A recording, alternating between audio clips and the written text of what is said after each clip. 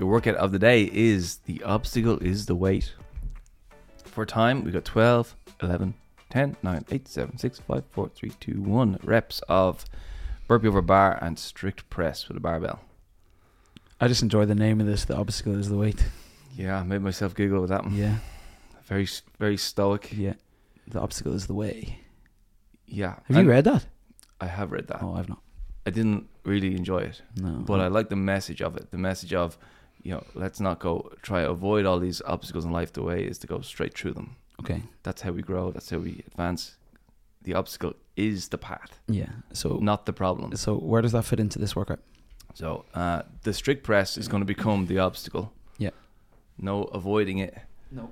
And we often avoid it by just letting our form break down, frankly.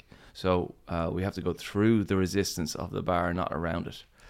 And then in the burpees, literally the weight is the obstacle. That's where the name came from. You see what I mean? Yeah, you've actually made it even better than I had it in my head already. Well done. No, Yeah. This is one of your finer ones. We do burpee and then we get over the obstacle. So we're trying to be incredibly smooth through the burpees and then work as hard as we can to get through a strict press every time. Yeah. The recommended weight here is 43 or 30 on the strict press with an RX plus of 50, 35. How do you know you've got the right weight? Should you be able to do the first set of 12 unbroken? I think no. So should you be able to? Maybe you should be able to, but getting close to not being able to. I'd say it's definitely heavier side. Yeah, it's not heavy, but it's heavy side of moderate. Yeah, if I said do 20, you should be nowhere near that. But if you can only do 2, that's probably too heavy as well. Like if you could eke out the 12, it's probably about right. Yeah, and if you can eke them out, you're probably not doing very nice strict press.